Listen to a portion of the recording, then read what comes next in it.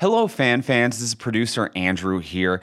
We are going to be getting to our regular episode in just a minute. But before we do, I want to let you know about a special event we're going to be doing here at the From Superheroes Network that the Fandom Show is going to be taking part of.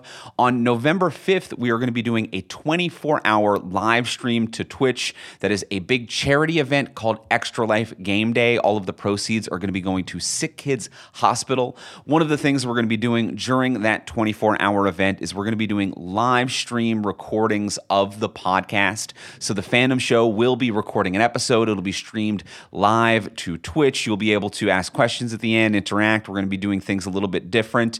And we're going to have lots of other events lined up. Gaming, watch-alongs, lots of other stuff, and it all goes to charity. It's going in support of the Children's Miracle Network.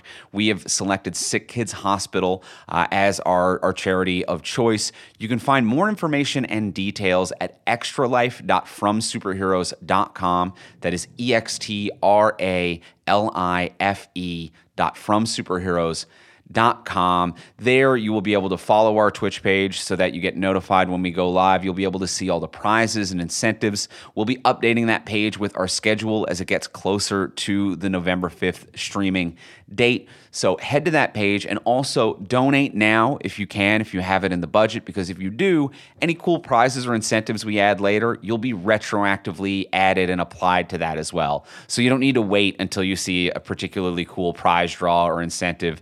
Donate what you can today. You will be added into any prize draws or incentives up until the date of the live stream on November 5th, where we will be doing a live stream recording of the Fandom Show, extralife.fromsuperheroes.com. Now, let's get into the regular episode.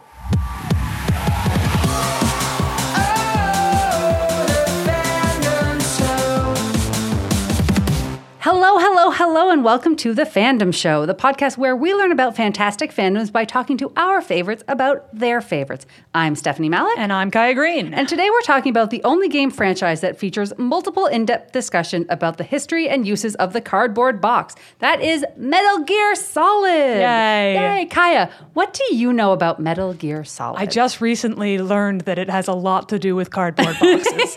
No, I actually know very little. This is one that slipped through sort of the net of various fandoms. Like, there are some fandoms that I don't know a lot about. I haven't played the game, but I've heard a lot about it. And for some reason, this is one that I just didn't know very much about. And so today I read a lot about it online, and it sounds like a blast. And now I really want to play it. What about you? Similarly, it slipped through my fingers, but again, reading about it, I really enjoyed learning about the humor in the games and how funny they actually are and how silly they can be.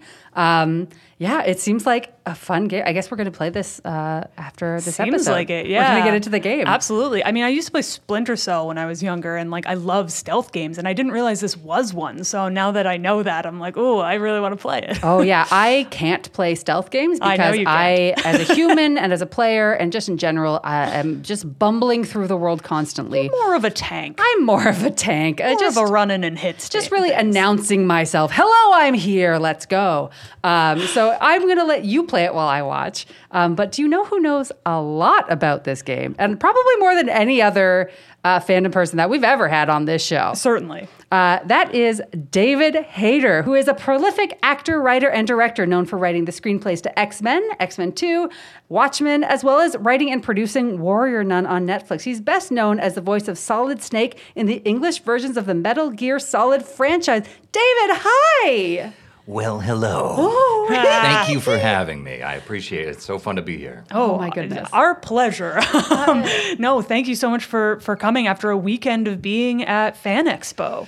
Yes, an overwhelming weekend at Fan Expo. No It was kidding. their first, it was Toronto's first time, the Fan Expo here opening up fully, and boy, everybody in the world came, and it was overwhelming. It was really cool. Yeah, a lot of people, but a very good vibe. Very, very good enthusiastic. vibe. Everybody was so lovely and so excited to be there, and it was really cool. Yeah, you could feel the nerd love just pouring out of that building. It was normally those conventions I find they can be a little stressful. Yeah. They can be a little overwhelming in like kind of a tense way. But this one, it was just, I've never seen so many happy people. Yeah. Just excited to buy their stuff and see their celebs and live their dreams. Agreed. It was a really cool experience, but a little exhausting. So Yes. I'm a little beat up. It's always that, for sure. So, David, when we asked you to come on the show, we asked you what your fandom would be, what you would like to talk about. And you said Metal Gear Solid. Yeah. Well, it seemed the most appropriate. Yeah.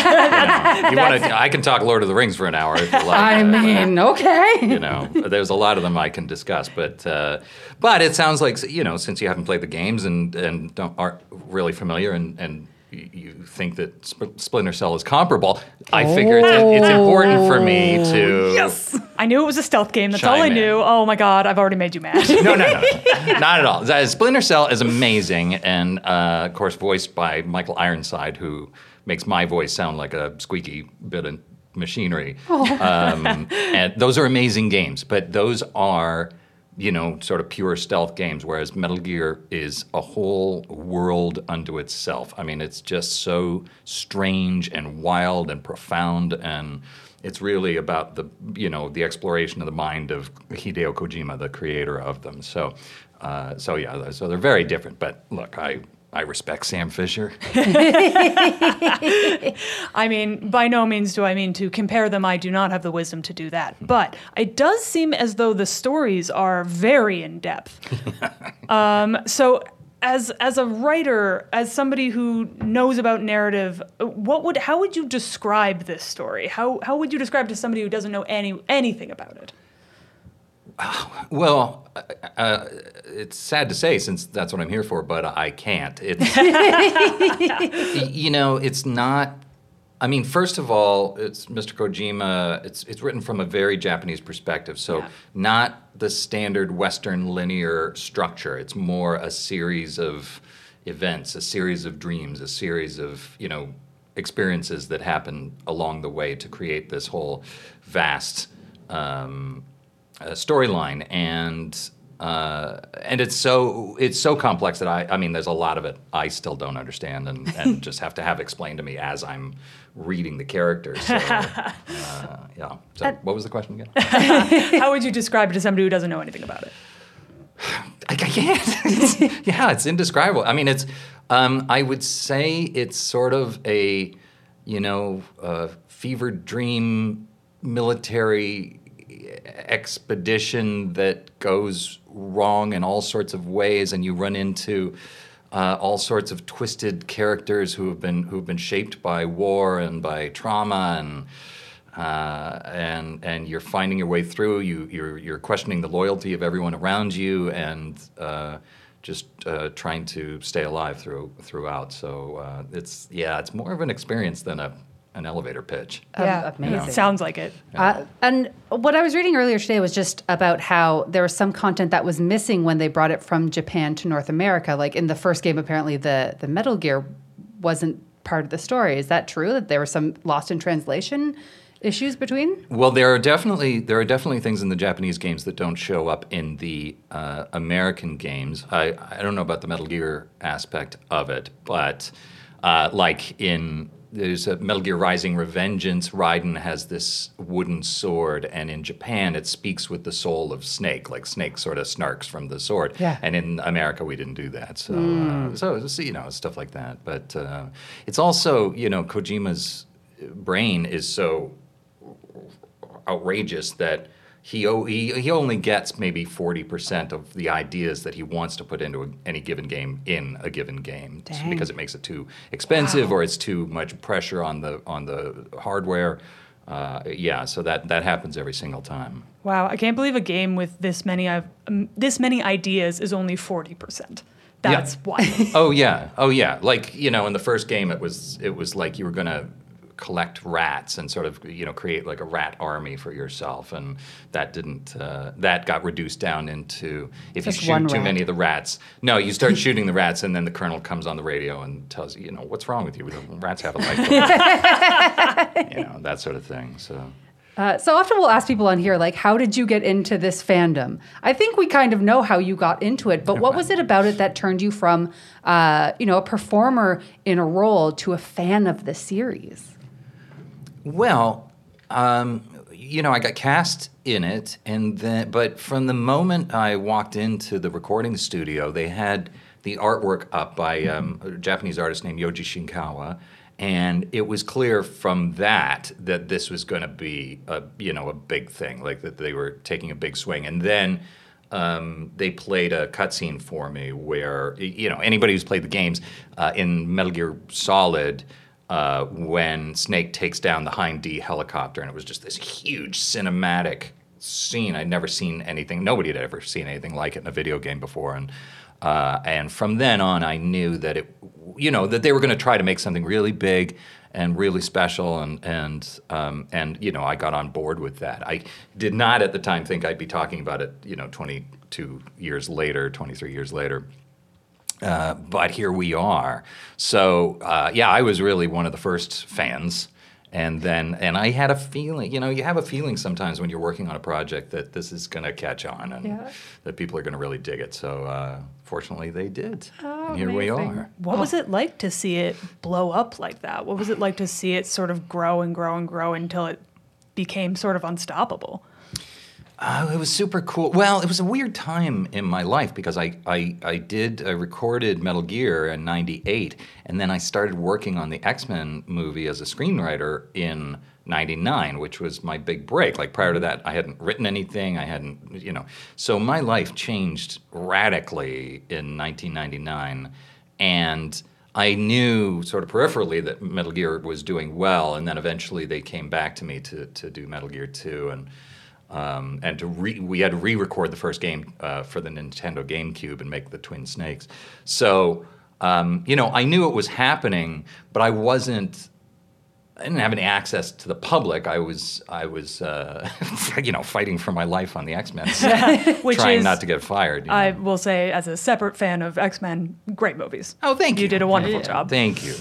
Well, I put a lot of love into those movies, and again, those were stories that I had fallen in love with when I was a kid. When I was 12, I used to read the Chris Claremont run on X-Men, and I used to pretend I was Cyclops, and we play X-Men and everything. So I knew, so I really knew I was really a part of that fandom, and that's really why I ended up, working on the script. I was the only one of the few there on set who knew what the X-Men were. Wow. That's wild. So cool. Yeah, because the director had never read the comic books. And really? Yeah. I didn't know that. Yeah, he did watch all of the 95 animated show, which is great, or the mid '90s, which is great, but it's lighter. It's more, it's more YA than the comic books were. Yeah, it doesn't quite get into the politics of things. Yeah, and just sort of the twisted psychology of it, and and the love triangles and all of that. So I was there to kind of help provide that reality for the fans. That's very cool. You're just in depth in this world. You're writing X-Men or X-Men 2, and then meanwhile, on the side, there's this game that's just like growing in popularity, and you're just like, oh, sure, yeah, okay, but I'm working over here. When did you like really click in there? Like, oh shit, like this is huge. What?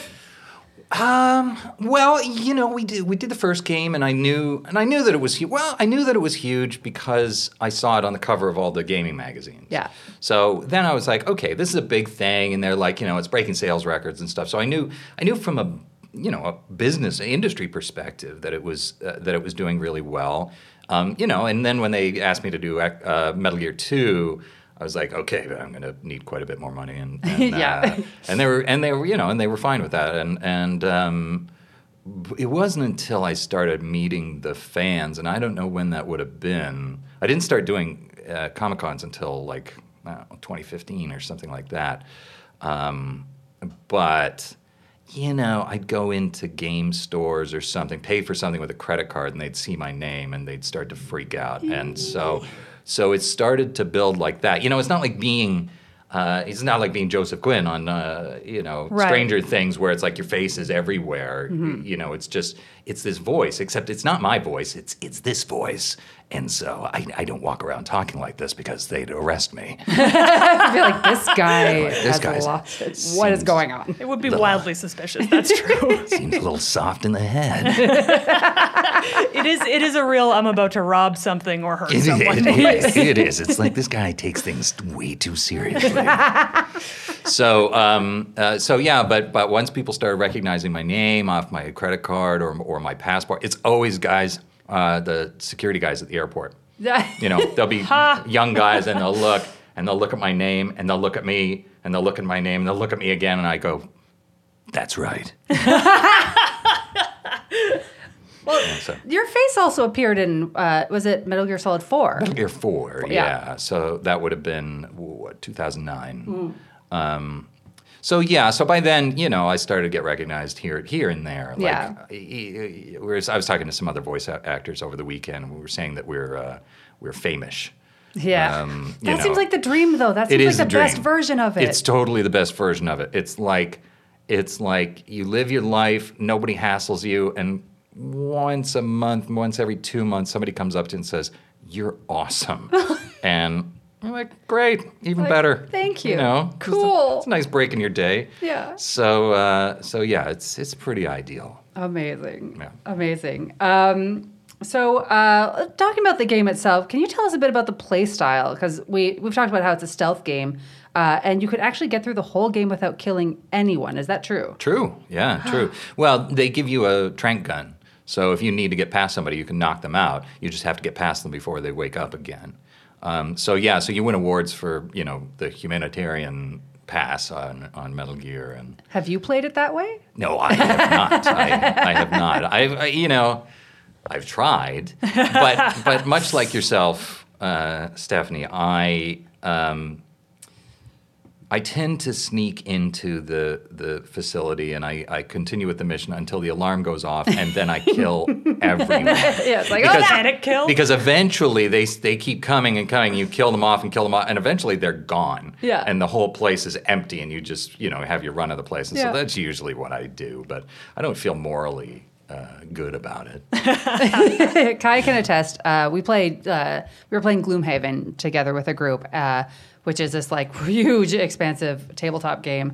And everyone's like, "How do we get through this door? We don't know what's on the other side." And I'm just like, "Screw it! Let's Leroy Jenkins right in there." I died immediately. Yes. Leroy Jenkins. So did Leroy Jenkins. Yeah, exactly. Yeah, So, that's why that's a perfect verb for yeah, it. absolutely. I Jenkinsed myself so hard. But at least you knew I what was knew. behind that door after Yeah. that. Yeah, death. Death. It was death. It was death. It was so just much pure, death. straight up death. Yeah. I was the strongest on our team. I abandoned everyone immediately.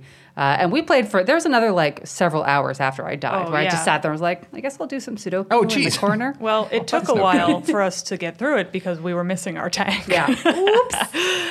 Okay, so here's a question for you. Playing a character over the course of many games must be very interesting to have it sort of evolve. Have you found the character has changed over time? What's your sort of assessment of who Solid Snake has become? Yes. Sorry, I'm refilling my water. And I suppose Big Boss as well.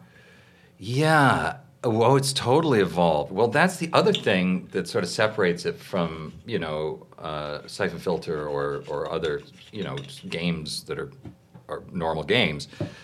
Every single Metal Gear is unique unto itself. I mean, the gameplay elements, the themes, the world, the characters, like everything changes, and it's all part of this massive narrative about not only Solid Snake, but Solid Snake eventually figures out that he's a clone of this legendary soldier, Big Boss, who started out as Naked Snake. It's all pretty clear. Pretty straightforward. Follow Naked along, Snake, everyone. Clothed Snake. Yeah. So it's like there's this legendary soldier, and he becomes Big Boss, and then I think Solid Snake actually kills him in one of the games before they gave him a voice. And then somebody like steals Big Boss's body and tries to create clones, and and they've already cloned him into Solid Snake. Anyway, it just goes on and on. So the games I played, so Solid Snake, was brought back. He was already a legend, and he didn't want to come back, and they brought him back for Metal Gear Solid. Metal Gear 2 was about another character named Raiden, and Solid Snake, they didn't say it was Solid Snake, but it clearly was his mentor. And then in 3, your young big boss, so Solid Snake's father back in the 60s, infiltrating a jungle base held by the Russians. Whoa. And then in Metal Gear 4, Solid Snake comes back in the future, except now he's got accelerated aging. So now he's 35, but he looks 70, and he's dying, and it's his last sort of run. And so every game was different.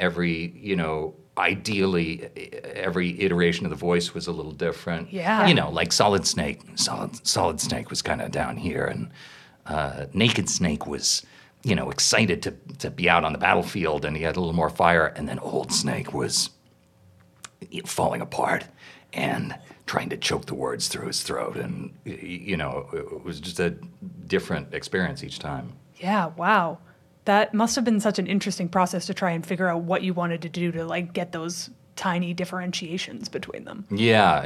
It was a really cool, it was the coolest acting experience I ever had. And then, and on Metal Gear 4, he's aging throughout the game. So I would, I sort of started up here, and then by the end, you could barely speak. But throughout the game, we recorded it out of order. So I was going to ask. I'd have to ask, okay, what percentage of the game are we in, so I can decide how desiccated I'm going to sound. Wow, that's so much to track. Oh my goodness. Yeah, it was a lot, but it was cool, and and it's really so tragic and sad, and most of the games are pretty tragic in the end and really emotional, and so it was cool. Yeah, some intense subject matter in these games. Yeah, totally. Child Well, soldiers and like stuff. Metal Gear 3, I'm sorry, these are all spoilers, but... spoiler, sorry, spoiler alert. Don't worry Metal about Gear it. 3 and Snake Eater, you think that your mentor, the boss, is this woman who's sort of like a mother figure, and sort of like someone he loves, but somebody who taught him to be a soldier. And in the end, you find yourselves on different sides of this thing, and she forces you to kill her, and the game forces you to kill her. So she's down on the ground, and you're holding the gun, and the game will not move on until you pull the trigger. Oh no. God, that's brutal. Yeah, so it ain't Splinter Cell. It's I'm convinced. It's an emotional roller coaster, and really really pretty brutal at times. No kidding. Do you have a favorite of all of the voices that you've gone through? Well, I'm most proud of Old Snake, I Yeah. think, but all the games I love. They're all their own little children that I think are very special. Yeah, of course. And there's no favorite children. There's no favorite children. Yeah, that's not how that works. So you've probably heard about this. Big news since 2020 is that Oscar Isaacs will be playing Solid Snake in a new movie adaptation. I heard that. But last we heard, they're still searching for the story. As someone who is known for adaptations, did you maybe submit a treatment for this yourself, or what would you want to see the story be? I did pitch an outline of what I thought the movie should be, but back in, I don't know, 2006 to Sony, so way back in the day. And it didn't come together because there was a conflict between Konami Japan and Konami US. They weren't really communicating as to who they wanted to produce the movie. So that kind of got in the way of the whole thing, and it went by the wayside. I met with Jordan Vogt Roberts, and we had drinks in Hollywood for like 4 hours and talked about Metal Gear and how big of fans we are. So Jordan is the proposed director for the film. He did Kong Skull Island. He's a brilliant, A-list director and a huge fan of Metal Gear. And so we talked about it, but I can't say what I would want or what I think he wants out of the story because it's not fair to him of course. or to Oscar Isaac, and I've always been fair to Oscar Isaac. Always. You gotta be. Why would you not want to be? That guy's great. That's true. He's pretty awesome. He seems amazing. Because you're saying when you worked on X-Men, the director didn't really know anything about X-Men, but now knowing that the proposed director for this next iteration of Metal Gear Solid is a fan, how does that make you feel? Oh, it's so great. I mean, you couldn't. I just don't think you could make a Metal Gear movie without understanding the franchise. If you did, you just end up making another. It's a mercenary in a strange land movie, and that's not what this is. It's a completely unique tone and feel, and so knowing that he came to us, he came to me and some of the other main voice cast to ask if we could do speak to the fans and just about the movie and sort of get them on board and you said no. I was like, who? No, I didn't. I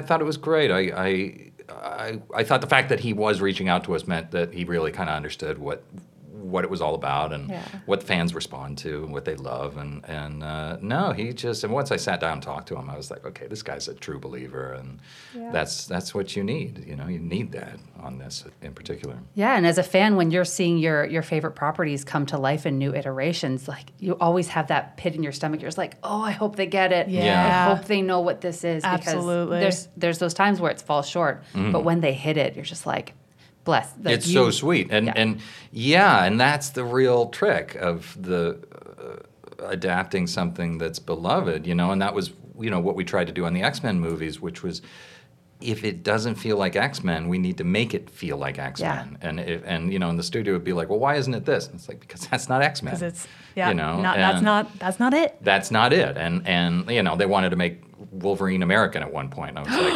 and I was Excuse like, me? no, Canada would revolt. He's our boy. By revolt, we'd say, sorry, we're a little upset. We'd say, hey, buddy, what What do you think you're doing? He's from what are you doing Alberta. there? He's from Alberta, eh? Guy came straight out of Alberta. Yeah. Everybody knows that. We would send a strongly dumbass. worded letter. No doubt. Fortunately, Canada had me, and I said, look, every fan in the world knows that Wolverine is Canadian, so you can't do that. And they dropped it. And so, look, I don't like to call myself a Canadian hero. I'll leave that to others. So Canadian hero David Hayter. Oh, come on. Stop. What is this? We ask this question every time, and I would just love to hear your answer specifically, given the context. But what is the nerdiest thing you've ever done in relation to your Metal Gear Solid fandom? I don't do too many nerdy things, I don't think. Well, I did. John Brindleer, who's a local television sci-fi host, did convince me to dress up as Naked Snake and put on the camo and then do a little bit with him, sort of hold a knife to his throat. So that's on YouTube. And people are always asking me to dress up like Snake, and I was like, I would, but I'm a grown man, so I can't. And I'm a professional screenwriter. I'm also trying to convince people to give me millions of dollars to make a movie, and so you don't want to be going around in too much cosplay. But although I wish I could, as a kid, I would have loved that. So I guess that was probably the nerdiest. I mean, it's not a terribly fun answer, but I try not to humiliate myself too much. Okay, if you were to cosplay, and this is just an aside question, if you were to cosplay any character from anything ever, what is there a character that you'd like? Yes, I want to do this costume. Well, I did do.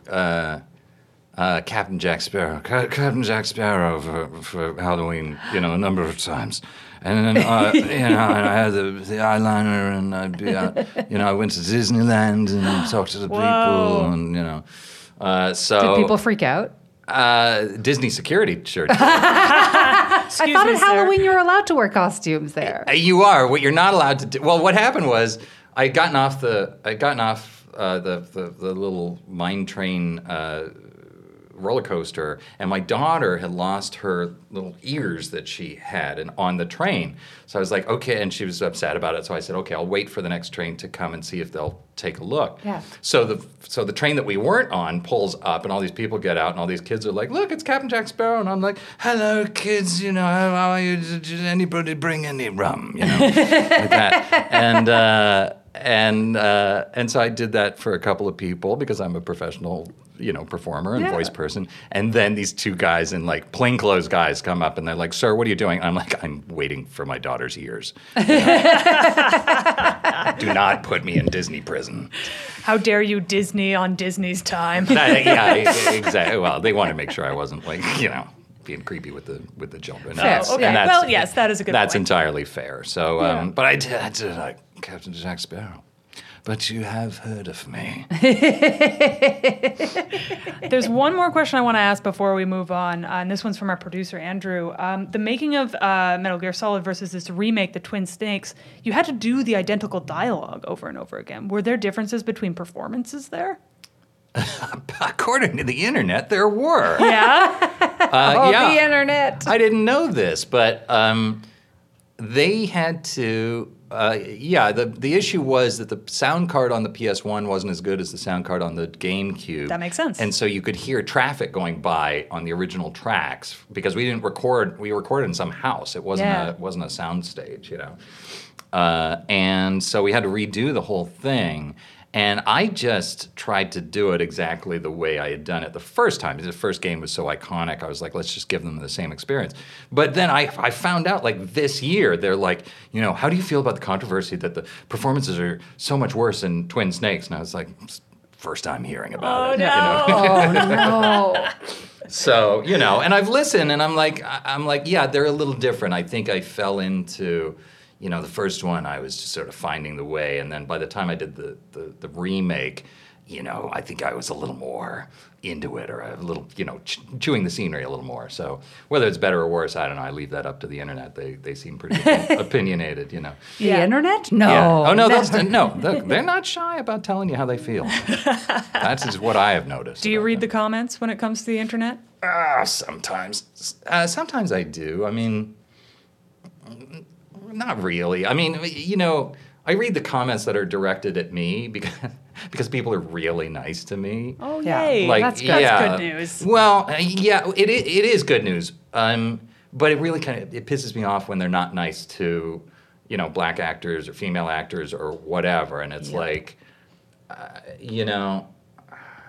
I don't know. I just wish that they would give the same respect to other people as they give to me. But I'm very happy that for the most part, my fans, even the people that are detractors, I've had people say negative things about me online, and tag me.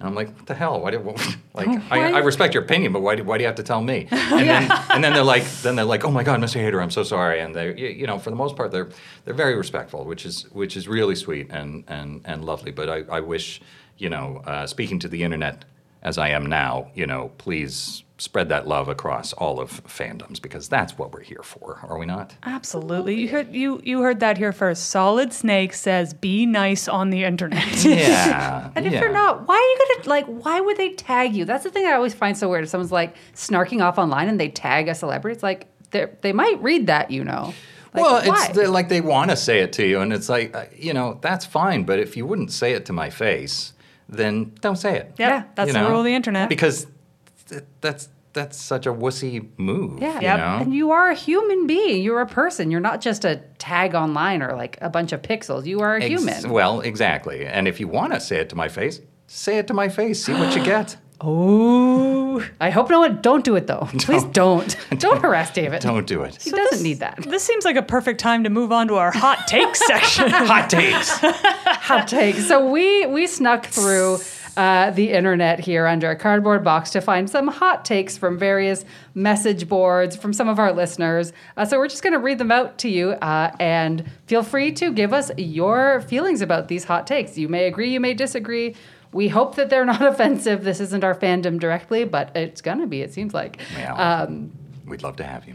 So, number one, the games have become too convoluted in terms of continuity and story and should rest in peace as the classics that they are. I can see that. I mean, I can't argue with convolution. Those are some convoluted games. I also, the other side of it, I think that because they're so convoluted, you never get to the bottom of it. You never, there's never a point where you go, I know every single bit of this thing. You can't. It's just, there's a lot of dark corners. I myself would love to see more of it. I just love playing the character. But I totally see that perspective. People say, how did you feel sort of ending your run with Metal Gear 4? And I feel really good about it. It really capped the story. It was an amazing run, and we did these amazing things, and story came to an end. So yeah, if they left it, I think narratively it makes sense. But for the sake of fun, I'd love to see some more of them come along. Yeah, amazing. All right, how about this one? This one is from Michael Saba on YouTube. Metal Gear Solid is a misunderstood anti-war masterpiece. Michael Saba, I think you're dead on. Yeah, I think that's what it is. I mean, a lot of Japanese war stories are reflective of Hiroshima and Nagasaki and the wounds left behind by those events. So, and this is a lot about nuclear armament and war and the futility therein. Snake is always, going in on missions where he thinks the right thing is this, and then he finds out everybody's lying to him, that, the military brass is lying to him, that he's being manipulated. So, yeah, I think I see other people disagreeing with that take, and I'm like, what are you talking about? Like, this is I think it's a massive anti-war statement. Do you find that the take that they have is just like, yay, war is great, and I'm enjoying shooting people? I guess. I mean, I don't. I think the argument is, well, it's kind of hypocritical because you're being a soldier and you're going into this thing and you're shooting all these people or whatever. But on the other hand, you can get through without killing a single person. I don't think it glorifies war. I think that at the same time, it's fun in a video game to go into a war zone without actual risk to your limbs and life. And so, yeah, I can see elements of all sides, but I think, not that I can speak for Hideo Kojima, but I feel like that's what I get from his writing and from his presentation of these games. Yeah. This one comes from Slashbeast on GameFAQs. Gray Fox is the most overrated character in the entire franchise. I mean, he is Boba Fett tier of fame, a complete pushover compared to Raiden. Oh, Gray Fox. Gray Fox is beloved because he was the first cyborg ninja. And when you saw him in the first game, you're like, that guy's badass. But I can see the point. He gets killed pretty quickly. He does have a lot more history with Snake in the games that we did before I was brought in to do the voice. Yeah. So there is a whole history of that guy, Frank Yeager, before he became Gray Fox. So, but people love Gray Fox. They dress up as him to this day with these crazy accurate, like cyborg ninja, like the helmets will open at Comic-Con. Like it's super cool. Like, yeah, look up David Hayter and Gray Fox, and you'll see me facing off with some really cool cosplay. And people love him. But yeah, I think the guy's dead on. It's kind of a Boba Fett comp. Oh, I love it. Okay, These are good hot takes. Thank you. Right? You got a good fandom here, David. Well, they're smart people with excellent taste. This one is from ForceWave1139 on Reddit. Oh, yes. I'm familiar with their work. ForceWave. Well, Metal Gear Rising is a phenomenal game. It takes more than it has child soldiers and corrupt politicians to be a deep Metal Gear game. It just completely botches the ending Kojima intended for the saga. I'm sorry, which one does? Metal Gear Rising.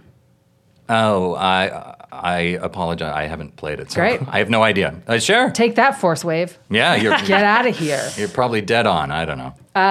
Punished Venom Snake is probably the most fascinating villain protagonist in any video game I've played. Incorrect. Do you have any follow-up? Just incorrect. You're wrong, internet person. Well, that's the joke of it, is that I was replaced by Kiefer Sutherland, who played Punished Venom Snake. Oh, I didn't realize he was punished. I didn't realize he was Punished Venom Snake. Yeah, and so that's not me. And Boo. because it was not me, I didn't bother to play that game. So I get it.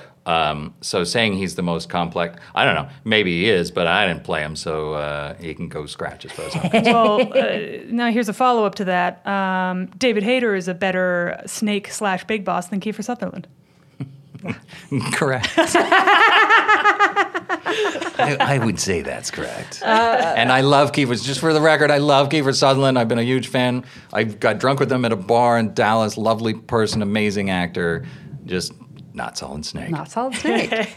We all know it. The internet knows it. Yep. This one comes from Andrew Ivey, our producer. The best James Bond theme ever isn't Goldfinger by Shirley Bassey, like most think. The best James Bond theme is Snake Eater by Cynthia Harrell.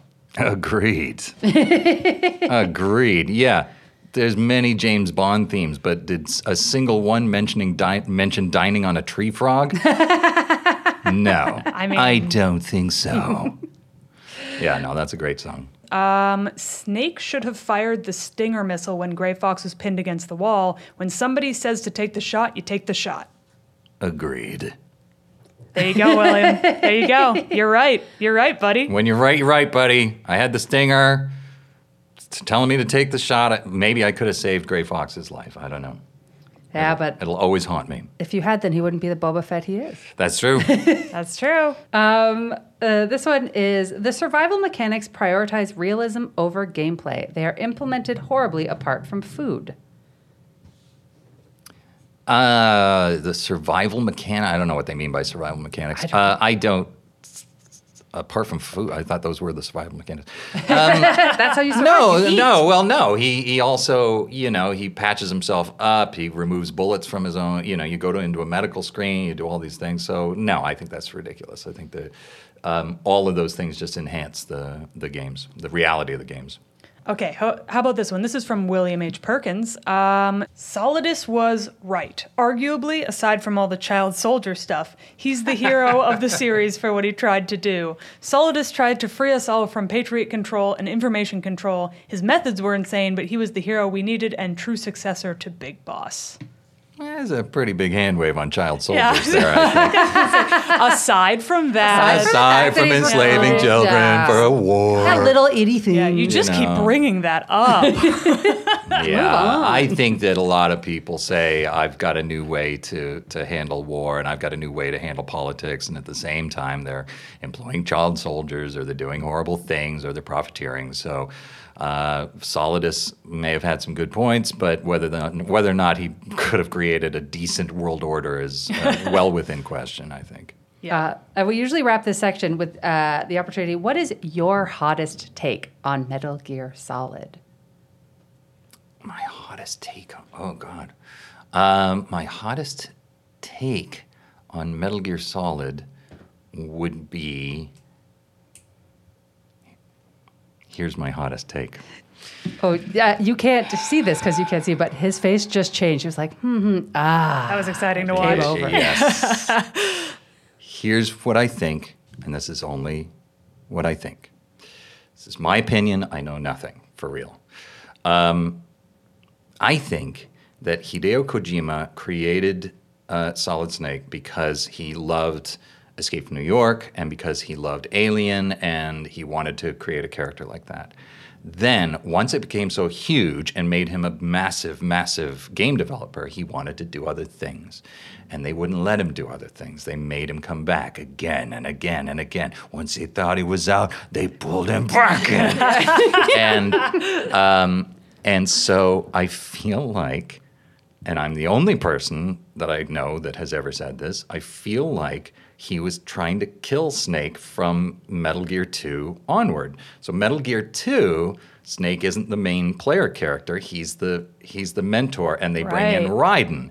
And I think Raiden, this is my other hot take, I think Raiden is Hideo Kojima. And the first time you saw him, everybody kind of hated Raiden. They were like, he's not Snake, and I wanted to play as Snake, and so on and so forth, which I thought they might do.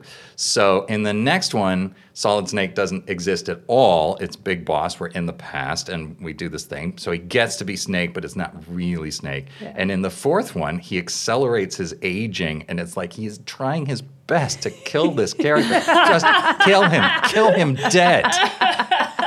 And he just can't do it because the public, that's what the public wants. And so that's my take. I believe that to be true. And and in Metal Gear 4, the other great thing is that Snake is aging, he's falling apart, and Raiden is now the badass cyborg ninja. Yeah. The first one he was like, oh, Snake, he's sort of like Robin in the Batman and Robin right. thing. He was just sort of innocent and pretty and this blonde hair. And then by 4, Kojima was like, you will accept Raiden.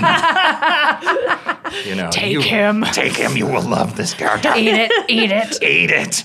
So that's my hot take, and I think it is unique to myself, and I think it's absolutely true. Amazing. Wow, Amazing. it sounds like he's in battle against Snake himself. Totally. Yeah, let me Totally. go.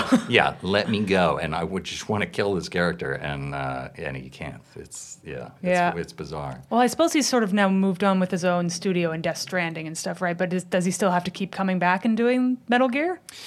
Don't know. Well, he's had a break with Konami, and Konami owns the property. So, right. But it's still huge. It's still beloved, and Hollywood, they want to keep exploiting a story until they're dead. Milk that cow. Make those monies. Yeah. So I'm sure there's pressure on him every day to come back and do it again, and but I know that he's focused on Death Stranding and doing these new things that hopefully he loves and finds satisfying, and so we'll see if it ever comes back, but that's my feeling. Amazing. If you're listening to this, you're free. Be free. I have a feeling that because I said that, people will be listening to this episode quite a bit. Okay. I think this might catch on. Ooh, We amazing. might have unearthed some controversy. I probably shouldn't have said it, but that was my hottest take. Yes. Well, if you want to talk about it, get in the comments. We'd love to hear from you. Absolutely. At the end of every episode, we like to share our micro fandoms of the week, which we will do in just one moment. But before we do, let's talk about, if you're interested, how you can keep on with this show and help support. There's tons of free ways. One of them is just listening. Thank you for listening. Thank you. Thank you. You can reach out, follow us, or just come tell us your hot thoughts about these things at Fandom Show Pod on Twitter and Instagram and the Facebook. If you have any ideas for future episodes, you want to catch up on past ones, or just want to say hi, you can visit us at thefandomshow.com. Please tell all of your nerdiest friends about us, or all of your non-nerdiest friends. There's something for everybody, really. And if you can get on your podcast provider of choice, principally Apple Podcasts, but they're all great, and do a little rate, review, and subscribe. Even just a one-sentence review or one-word review can help us move up in the charts, and that means we can get more fans and spread more positivity to the fandom world. David, what's one word that they should put in the comments for us? We usually have a thing where we come up with a word theme that they from the put in their episode. comments. So if they were to put something in the comments from you, what would that word be? Any word at all. I just coined it. Convolution. Convolution. Hear that? All right. So we'll take convolution. I love that. All right. So throw convolution in the review, and we would really, really appreciate that. This show will always be free, but if you do want to support us monetarily, you can always find us on Patreon, patreon.com/thefandomshow, where you can throw some of your hard-earned dollars our way. For just a couple bucks a month, you can listen to episodes early, you can get a shout out, or you can even submit hot takes for upcoming episodes. So check us out there, and thank you so much for supporting this show. And our theme song is by Yusu Kim, and our awesome logo is by John Blair. Thank you to both of you for your amazing work. And now we're going to get into our micro fandoms for the week. So that is whatever we're fanning about right now. Kyle, what are you fanning out about right now? I'm back to fanning out about Arcane. Is it because you saw a million Jinx cosplays? Yes. At Fan Expo. That is, and every time I saw one, I was like, man, I gotta watch that show again. So we started watching it again last night, and I just started Googling League of Legends because I was like, I need to know more about this. Like, the world of this story is so good, and it's so fun for me to see. I don't know, the writing is just so smart, and it's so well built, and the characters, there's so many characters, but they seem to make all of them really sing and really become sort of a full version of themselves over the course of very few episodes.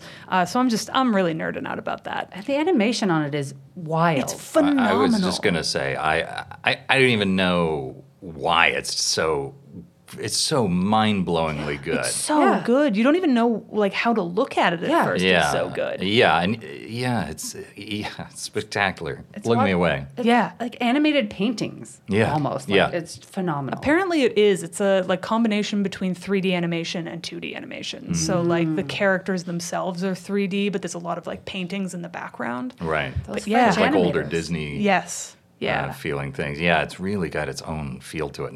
And you're right, the characters, the writing, the story, it was all very compelling and amazing. Yeah, especially impressive because it's not a particularly narrative game. That was all like backstory. Well, that's the thing. I actually spoke, as a writer, I spoke to, it's Riot Games, right? Yeah. I spoke to them about adapting some of their worlds into movies and stuff along the way. Neat. And it was always very difficult because there was wasn't a lot to hang on to character-wise. You had to make up everything. And so when I watched the show, I was like, ooh, what are they going to do? And they just, somebody dove in and created a world of characters that and that core relationship between the sisters that was just so good. And to their credit, they let them do it. They said, this will define our world. And it was such a slam dunk. Yeah, absolutely. Couldn't agree more. Yeah. Phenomenal. All right, Steph, what are you fanning out about right now? Oh, so last week we just finished A League of Their Own, the new series on Amazon, and it's delightful. A League of Their Own is, I would say, my favorite movie of all time, probably, or one of my top three. I have loved it forever. Gina Davis is incredible. Tom Hanks is incredible. The stories of these women are incredible. But one thing that they didn't touch on a lot in the original movie, because it was the early 90s and you couldn't, was about the queer relationships in that baseball league and also the story of black baseball players at that time who were not allowed into the league and were not allowed to participate. And this really helps fill in the world of baseball at that time, not just in the league, but also in the world, in America at that time. And it's just some beautiful stories, some beautiful friendships, relationships. It's the gayest show. It's super gay. They got I don't know if it's super gay. I haven't No, seen it. it is. No, you're right. It's super very gay. gay. Oh, that sounds great. And it's such a lovely glimpse into that world with some new lenses that I really, really appreciated getting to see. The character work is incredible. Darcy Carden is incredible. So good. Yeah, she's amazing. There's a cameo. I'm not going to spoil it for anyone, but there's a couple little cameos in there that just make your heart sing if you're a fan of the original movie. So check that out. It's so fun. It's so much fun. That sounds excellent. And David, what are you fanning out about this week? I am fanning out about the Sandman. Ooh, yes. So when I was working on X-Men here, they gave me a credit card and a credit line at the Silver Snail. So I could get as many comic books as I wanted. Best job ever. Yes. And so in a bit of corporate fraud, I went down and said, what is the greatest comic book series I've never read? And they said, have you read Sandman? And I said, no. And so I did. And I was just so blown away. And I've read it a number of times since then. In fact, at one point I was talking to Johnny Depp about playing Sandman and in a movie, and it just, it never came together. But the fact that Neil Gaiman has pulled this together, was able to do it, it's like the books. You get all the stories from the books, but it's changed enough. It's like what they did with It. Like if you really knew It the way that I know the book, it's like it's the same elements, but they're different. So so even people who know the book really well will get surprises. But it's done better than It. I think it's really clever in the way that it updates these stories, but still gives you like all of the classic moments from the books. I think it's spectacularly beautiful.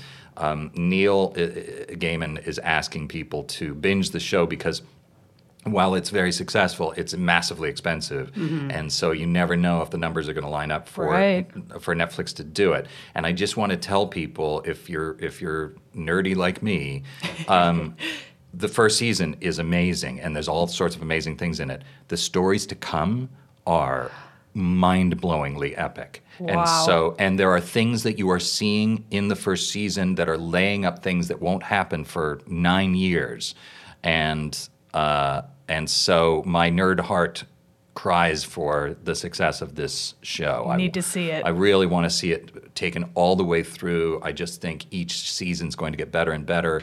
And it's so great to see somebody who, a group of people who truly love the source material, bringing it to a larger world. That's such a glowing review, especially from somebody who adapted like one of the hardest graphic novels to adapt ever.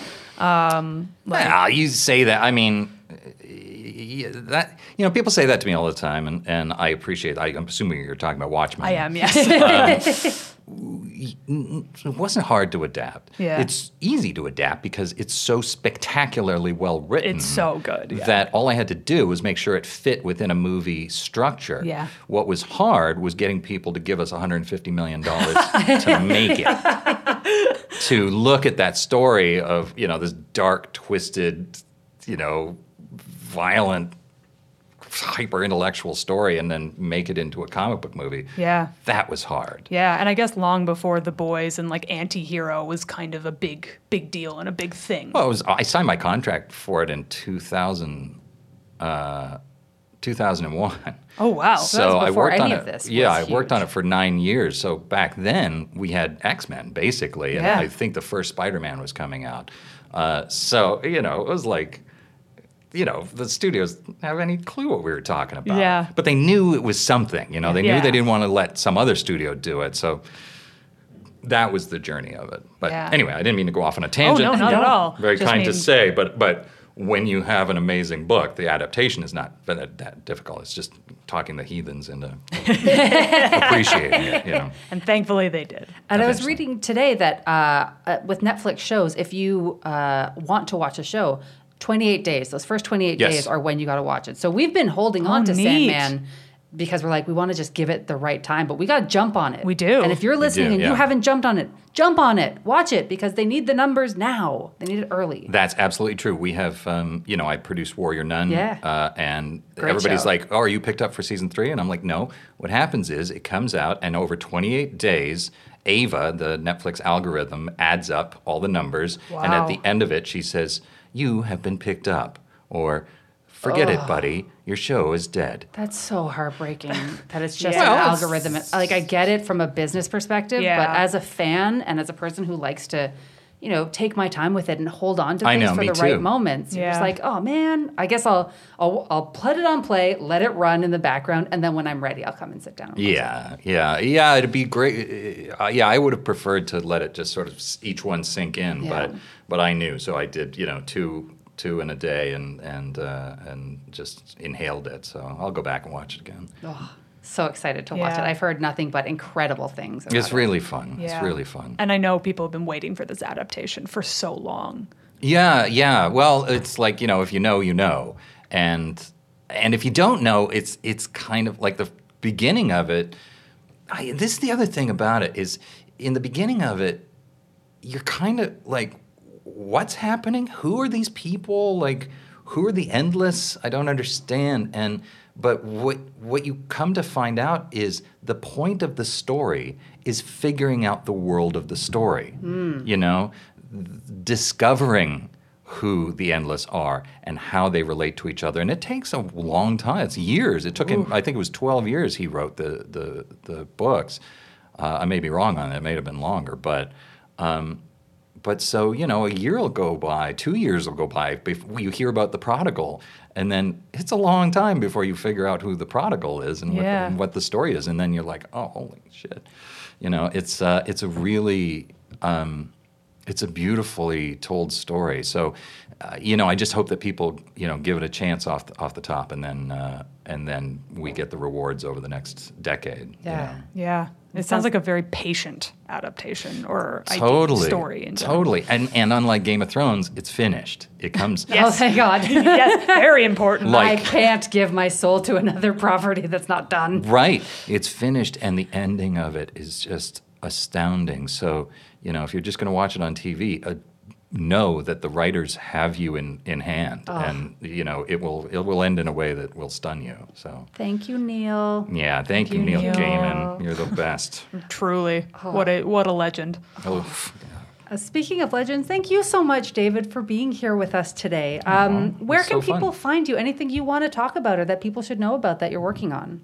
Well, I hope Warrior Nun Season 2 comes out this winter. That's all I know. I hope that you enjoy it. We blew the doors off this season. Like the first season was a lot of fun, and we got to do some really cool stuff. Second season is just insane. So I'm very, very excited for people to finally see that. Check it out when it comes. Try to get it done in the first 28 days if you're a fan. Beyond that, I got other things I'm working on, but they're all kind of secret, and I can't really talk about it. So I just want to say thank you for having me on your show. These were great takes and super, super smart nerd conversation, and I love it. Oh, amazing. Thank you so much. If they want to find you online, your handle. They can find me, I'm on the Twitters. I'm at David B. Hayter. And I'm sort of on Instagram at _David_Hayter, where I sometimes show pictures of my vacation or my dog or something. And those are the only places you can find me, ideally. Amazing. So check those out so that you can be on top for as soon as Warrior Nun Season 2 comes out. So you'll know there, and you'll get your 28 days. You'll watch it all in the first week so that we get more and more of it. More and more nuns. More and more Warrior Nuns. Thank you so much.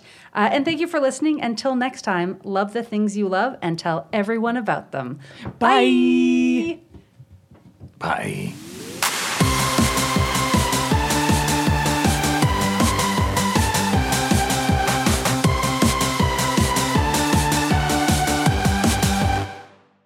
Show.